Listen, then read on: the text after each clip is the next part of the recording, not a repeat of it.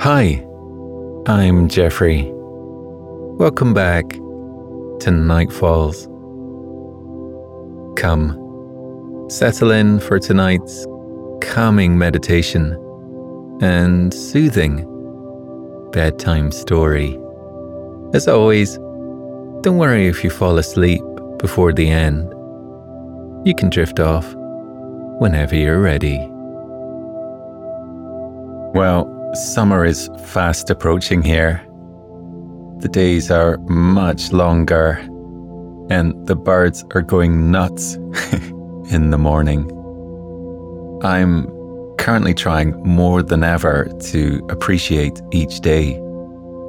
The seasons seem to fly by, which is particularly handy in November, but perhaps not so much in May. Wherever you are, I hope you're sleeping a bit better and that what we do helps you. Come, join me by the fireside tonight as I tell you of a friendship first forged over late night chips and curry sauce. Yum. George, Colin, and Ruby's friendship has stood the test of time. And as they weave in and out of one another's lives over the decades, I'm reminded of the friendships I forged in Night Falls. Tonight's tale fills me with certainty that wherever my path through life takes me, it will forever be twinned with Devani, Anwin, Otto, and Lyra's. Before we begin, here's a word from our valued sponsors who make this free content possible. My son had a gift with technology. With reliable internet at home through the Internet Essentials program, the world opened up. He's part of this next generation of young people who feel they can thrive. Through Project UP, Comcast is committing $1 billion to help open doors for the next generation with the connectivity and skills they need to build a future of unlimited possibilities. For the best way to fall asleep with Night Falls, you can now become a premium supporter. Enjoy the entire back catalogue of Night Falls classics, all with a rich, immersive, and totally ad-free experience. If you love falling asleep to Night Falls Premium will elevate your sleep while helping to support myself and the team.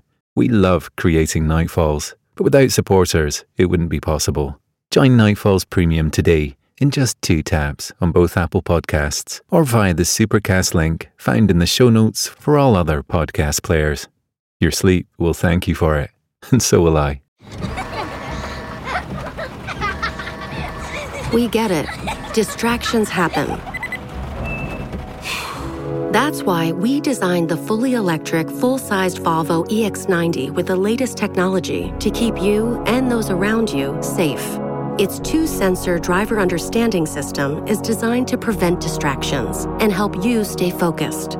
Reserve your Volvo EX90 today. Learn more at volvocars.com/US. This episode is brought to you by Skinny Pop Popcorn. Perfectly popped, endlessly delicious. Oh, so light and crunchy. Skinny Pop Original Popcorn is the snack you've been searching for. Made with just 3 simple ingredients: popcorn kernels, sunflower oil, and salt. Snacking never felt or tasted so good. Perfectly popped, endlessly delicious. Give yourself permission to snack and pick up Skinny Pop Original Popcorn today.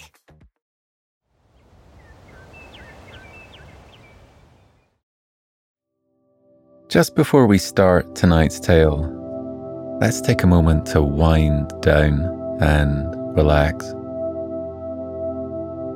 Come to a comfortable position and let your eyes gently drift closed on the day. As you take a moment to soak in the silence of the night, let a deep breath wash in through your nose. And when you're ready, sigh out in relief through your mouth. Tonight, there's nothing to do. There is nowhere to be. There is only you, breathing easily and evenly in through your nose and out through your mouth. So let your brow soften. Let your tongue fall away from the roof of your mouth. Release your jaw and allow your shoulders to sink into the soft cushions beneath you. Try to breathe in time with me tonight. Inhaling for 1, 2, holding for 1, 2, and sighing out for 1, 2. Breathe in for 1, 2, 3. Hold for 1, 2, 3, and exhale for 1, 2, 3. Breathing in once more for 1, 2, 3, and 4. And hold for 1, 2, 3, and 4. And exhale for 1, 2, 3, and 4. As you lean into the lengthening of your breath, perhaps you notice your thoughts beginning to slow, your mind beginning to clear, and your body sinking a little deeper into relaxation. Now, if you're feeling ready, tonight's tale can begin. George and Colin had been friends for years now. They met at uni in the first week when everyone was slopping neon paint on their arms and glitter on their faces, going to sticky clubs to awkwardly ask one another what they would be studying and which decrepit halls of residence they belonged to.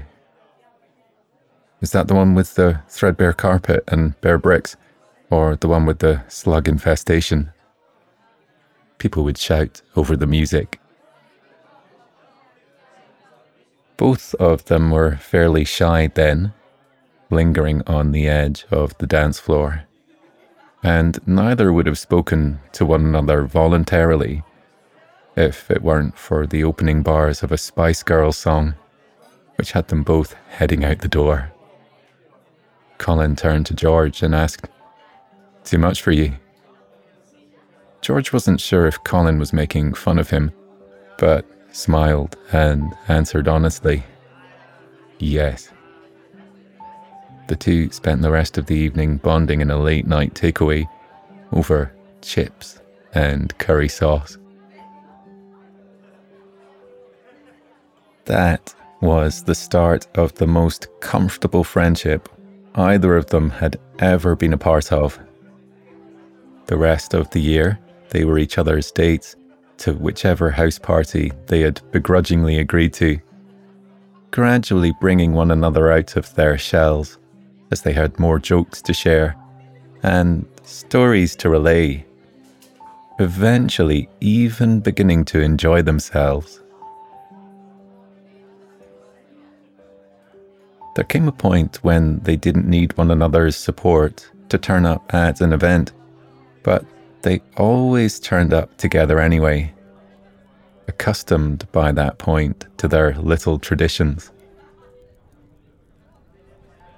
They would always meet together before parties to cook something together. Some rudimentary bolognese with jarred sauce and overcooked pasta, or instant noodles with microwaved broccoli. They would cherish this time together more than any dull club night, listening to records and joking around, playing some game or arguing over a movie neither of them really cared about. They moved in together in second year with a girl, Ruby, who Colin had met in class. Ruby was a force to be reckoned with, much unlike the boys. She wore stompy Doc Martens and floaty dresses and was constantly outraged by something or other. She grew out of this with time, but the boys were always entertained by her passion and her drama, her dating stories, and wild ambitions.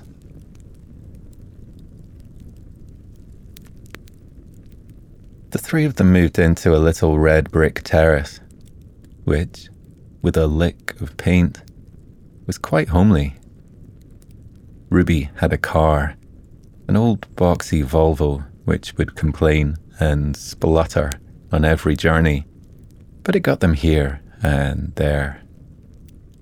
They drove out to the garden centre in their first week, where they loaded up on leafy potted plants and cacti to add to Ruby's collection, which they used to turn the plain house into a partial jungle.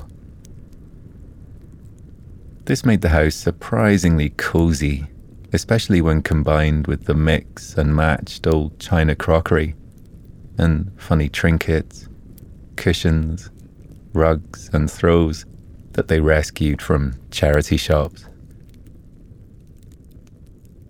It was hard to notice the cheap sofa or scratched skirting boards when confronted with such a mix of colour and texture, with your attention captured by their crochet blankets and silk pillows.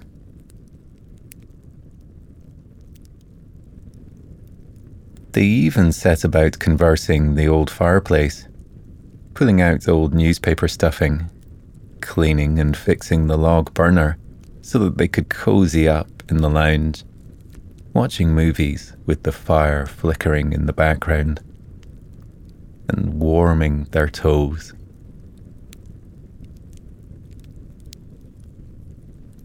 The three of them squabbled occasionally about who drank the last of the milk or who bought the last pot of butter, but they grew to be a little family. Colin and George took up chess and were constantly hunkered down on the sofa, bathed in the warm light of the lamp, brows furrowed over the chessboard. Ruby would jokingly call them the house husbands when she came in from whatever dance class or quiz night she had been at, but she was always relieved to come into the warm. She would change into her fuzzy socks and plonk herself down on their squishy second-hand sofa with a nice cup of tea, insisting they switch to Scrabble. Spending time together with the guys at home was always her favourite part of the day. George was learning graphic design, and Colin enjoyed using his skills for silly projects. They would scheme over fantasy projects together, doodling logos and making inaccurate blueprints. They first came up with an imagined board game that was going to take over the world, which, when it came down to it, made very little sense. They next planned on making a chili chocolate company then to convert an old car into a coffee cart. Their plans were endless, and neither of them really minded if they ever came to fruition. Rather, they enjoyed dreaming them up together. On the last weekend of university, all tired from the celebrations and still high on the relief they had been carrying since walking out of their final exams, Colin, George and Ruby hopped in the old car and trundled off to the seaside. They ate vinegary chips and looked out over the cliffs, watching the steady lap of waves far beneath them. It was to be one last day of peace before the boxes were to be packed, and they were feeling very zen indeed.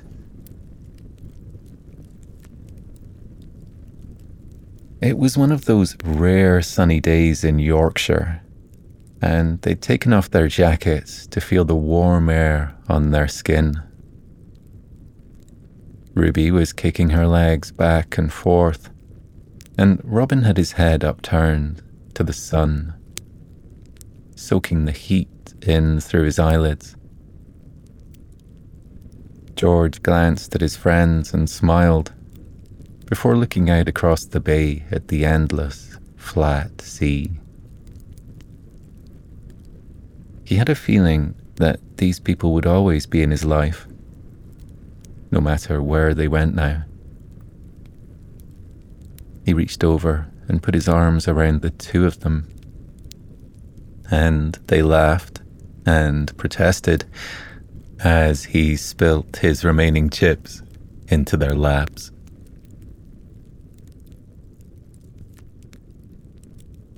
The next year, after graduation, the three friends went their separate ways. George moved to York to work a laid-back design job and start building a life for himself there. Colin had a curiosity that he wanted to satisfy and took a sabbatical teaching English abroad. He had never left the country before, and he immediately loved it. He was living in a small town near Barcelona, and he spent every day strolling through the streets, visiting markets and restaurants, using his hesitant Spanish, and feeling like he was in the perfectly right place at the perfectly right time. The first thing he did when he arrived in Barcelona was visit a poky little tourist shop where the walls were plastered in fridge magnets and sunglasses and caps emblazoned with the word España. He chose a magnet in the shape of a rainbow-speckled gecko for Ruby, and one designed in a mosaic-style cityscape for George, and he tucked them into envelopes with gaudy postcards that he wrote silly messages on and sent off to their doors. The town he moved to was sleepy, made from endless rows of white buildings with terracotta patios and red flat tiled roofs. He bought a second-hand bicycle and would cycle through the streets, watching the old men sipping coffee outside of little cafes, and the ladies selectively picking fruit to fill their wicker baskets at the supermarket. He would run through the national park nearby, listening to the trill of crickets. He never thought of himself as an outdoorsy person, but he began spending all of his time outside, watching this new, charming world around him.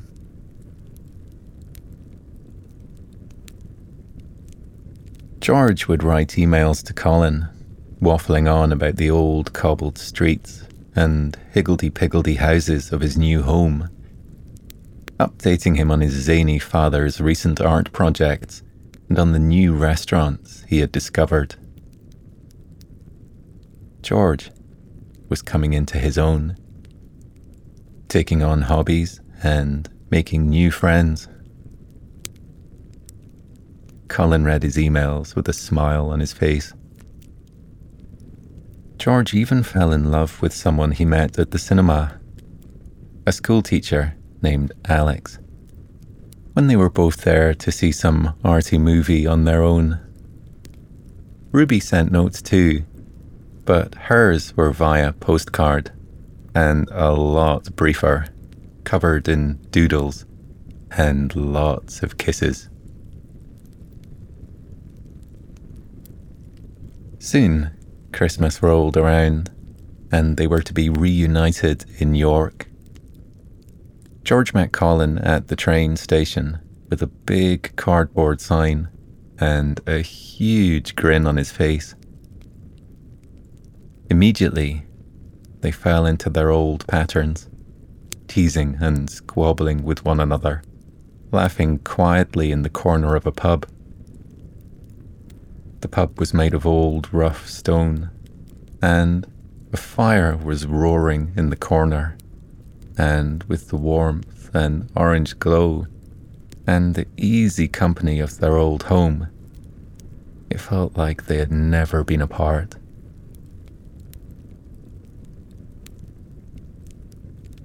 Soon, Ruby barreled in, as she does, to wrap them in bear hugs and kiss their cheeks again and again. Ruby had been working in Edinburgh for a theatre company, in which role neither of the boys completely understood. Her cheeks were flushed as she gushed about every little thing she had been up to, finishing her recap even before the little snowflakes melted on the shoulders of her faux fur jacket. They spent their first evening back together, strolling around the Christmas market, sipping hot chocolate and eating waffles and hot dogs, giggling together at the more bizarre trinkets on sale, which would have looked perfectly at home in their old place.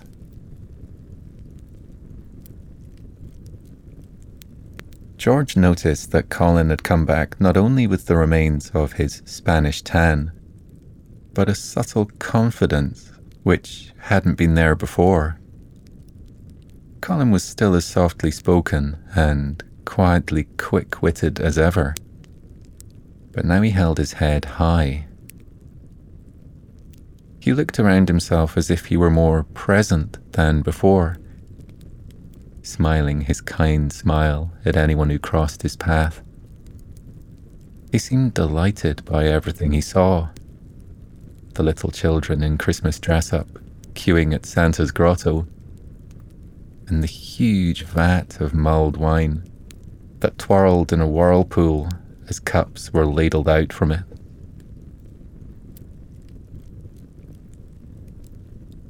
Colin saw something similar in George.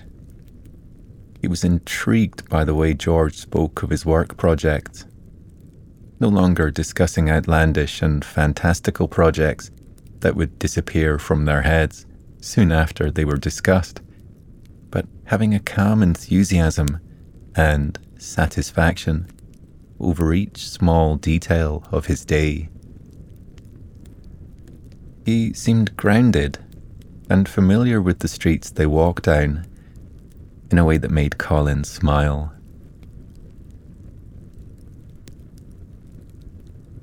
Ruby hadn't changed at all, and on that they both agreed.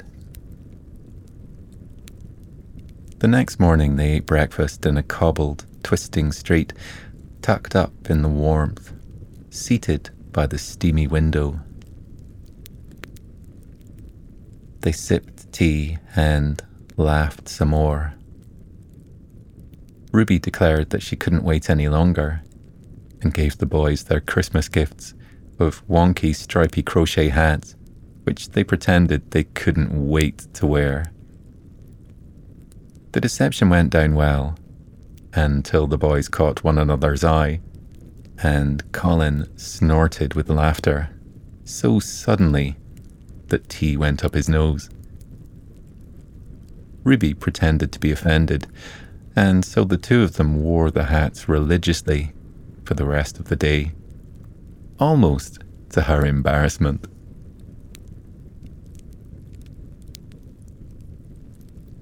When the weekend was over, Ruby and Colin went back to their corners of the world, with their hearts full. George stayed in York, where he watched winter turn to spring as the sun began to twinkle again with more force over the surface of the river, and the potted plants in his garden began to bud and flower.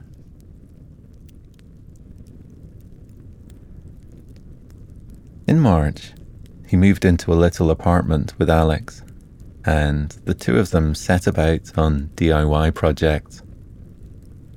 They put in shelves and replaced skirting boards, soon getting distracted from the boring parts and setting about building a little red table and 2 wobbly stools. The table's varnish was splotchy, and the stools gave them splinters, but they were very pleased with themselves. The flat was cozy and furnished with leather sofas and fluffy rugs, with George's art on the wall.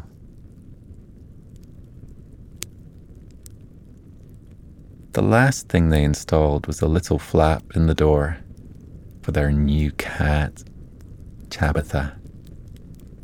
George liked nothing more than cozying down with Tabitha, curled in his lap, and his electronic drawing pad balanced on the arm of the sofa, tickling her chin and stroking her long grey fur as he worked on his designs, hearing Alex pottering around in the kitchen.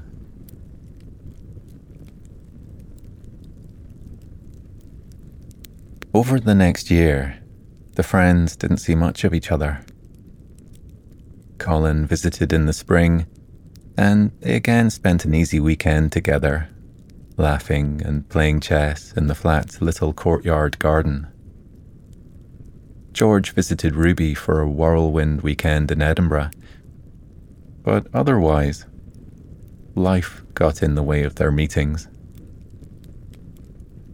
Whatever happened, the emails and the postcards never slowed. Colin moved from his little Spanish town that year for a similar job in Uruguay. His Spanish was much stronger by then, and his thirst for adventure hadn't dwindled. The following spring, a letter dropped with a light thud on the welcome mat by George and Alex's front door. It was in a pale lilac envelope with their names scrawled on the front in a familiar font. "It's from Ruby," George said. He peeled it open and pulled out the card within. It was an invitation in thick cream paper, doodled over with pictures of a little couple holding hands. He laughed and called through to Alex. "You won't believe it," he said. "Ruby's getting married in Croatia." Alex laughed. "To who?" George had no idea. All he had to go on was a name, Luca, and the doodle, which had a little beard and wore a top hat. He laughed and picked up the phone to give her a call. George and Alex came through the arrival gates of Dubrovnik Airport to see Ruby and Colin waiting for them, clutching a cardboard sign, as per tradition. They all hugged and laughed, and George twirled Ruby around, saying, "Congratulations." The wedding had come as a surprise, although it was not so shocking. they knew Ruby would be perpetually surprising. She had met Luca briefly at the Edinburgh Fringe the year before, and they exchanged numbers. He was a pianist and an actor, and he was as spontaneous as her. A few months passed, and Ruby flew to Croatia, where she and Luca realized just how much fun they had together, and decided to take off on a European tour in Luca's rusty camper van. They swam in Lake Bled, cycled through Copenhagen, and learnt flamenco in Seville. And then they returned to Edinburgh, where Luca began playing piano in a jazz club, and Ruby was welcomed back to the theatre scene with open arms. Just months later, they found themselves here, in Croatia, ready for a wedding thrown together haphazardly in Luca's parents' garden. Ruby's eyes were shining with happiness, and she didn't let go of Colin or George's hand until they were in the cab, heading home. The wedding was very Ruby.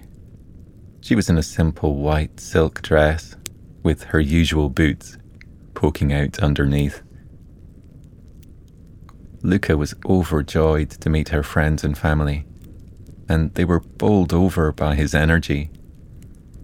There was a swing band with trumpets and a huge double bass and trays of home-cooked food ladled onto paper plates. When they had heard that the wedding was in Luca's parents' garden, they hadn't got the picture quite right in their heads. The garden was on a cliff top overlooking the ocean and the old stone buildings that spread out along its beach. They'd put up a billowing white tent and turned the vast patio into a dance floor and hung lanterns from any branch strong enough to hold one. Alex immediately was swept away by the party, easily attracting conversation and taking to the dance floor unprompted. Colin and George lingered by the sidelines for a while, watching the festivities and enjoying each other's company. Colin had been thriving in Uruguay. Though he had headed to Spain purely for adventure those years ago, he had found his passion, quite by accident, and was entirely fulfilled by his teaching. He was also pretty fond of the sun and the home he was building there. He joined a chess club and played other young enthusiasts balanced on wobbly tables near the beach. Before long, he had quite the routine going. He also confided in George that he was hopeful that he may have found the love of his life, a fellow teacher in the night school where he was working. He said she was beautiful and charmed by his still slightly incorrect Spanish, and he thought he may be on the precipice of something quite special. Before long, Ruby rocketed over and grasped them by the hands and pulled them onto the dance floor. They let her twirl them about and danced as she ordered them to, all laughing, as they always were when they were together. Colin was back from Uruguay for a month, and they had grand plans to spend as much time together as possible before he returned, starting with a week in Croatia. Ruby wasn't much of a traditionalist, so she and Luca would be spending their honeymoon showing the boys around the country that meant so much to them. It was to be a week of swimming in waterfalls, taking boat rides, and long drives, and eating slow dinners on terracotta terraces It was the longest time they had spent together in a while, and they cherished every moment. 15 years later, the car pulled up at a little stone cottage near York. There were bushes of lavender bursting from the flower beds, buzzing with bees, and pots of Michaelmas daisies either side of the lilac-painted door. The letterbox was painted with a name, and as Colin climbed out of the car, he pointed and laughed. It was the picture of a settled, idyllic home.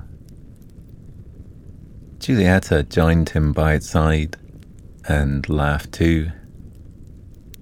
"Quite a home these guys have built," she said.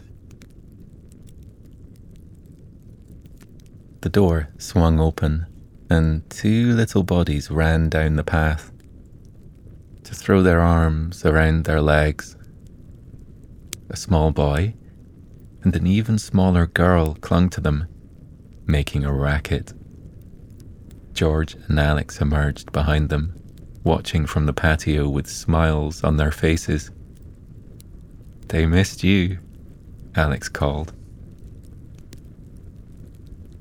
Shaking off the children, Colin approached the door to give them big hugs, and Giulietta followed, the little girl in her arms.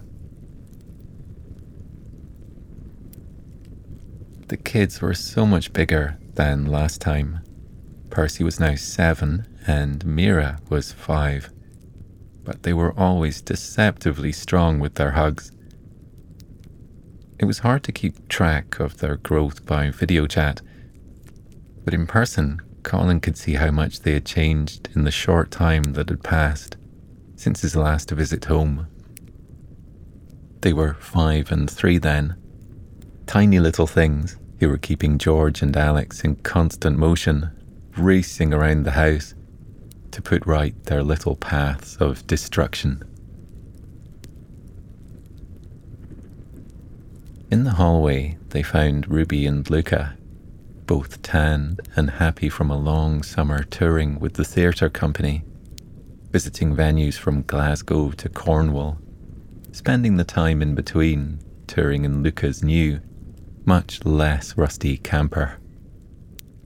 Although they had been married for 15 years now, Ruby and Luca had no plans for settling down, and they had spent the last years creating shows, working with comics, actors, art students, and musicians.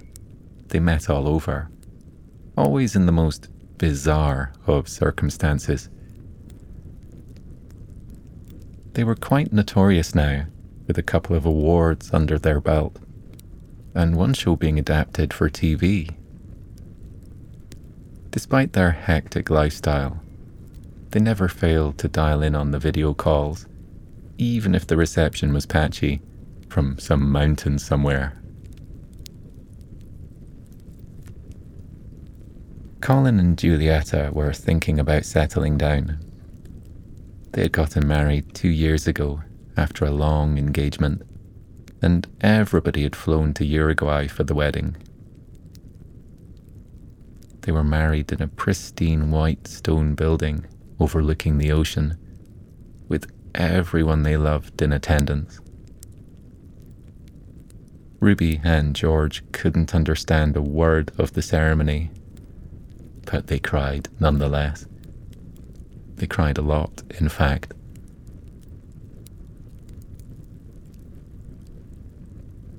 They all found themselves, now, looking at one another, all radiantly happy, in a small English garden, set amongst the rolling Yorkshire hills. George and Alex were sprawled on the grass, with the kids. Colin and Giulietta cuddled on a wooden bench, and Ruby and Luca each swaying gently on a children's swing. Tabitha strutted by, getting pats and tickles on her lap of the garden, flicking her tail back and forth contentedly.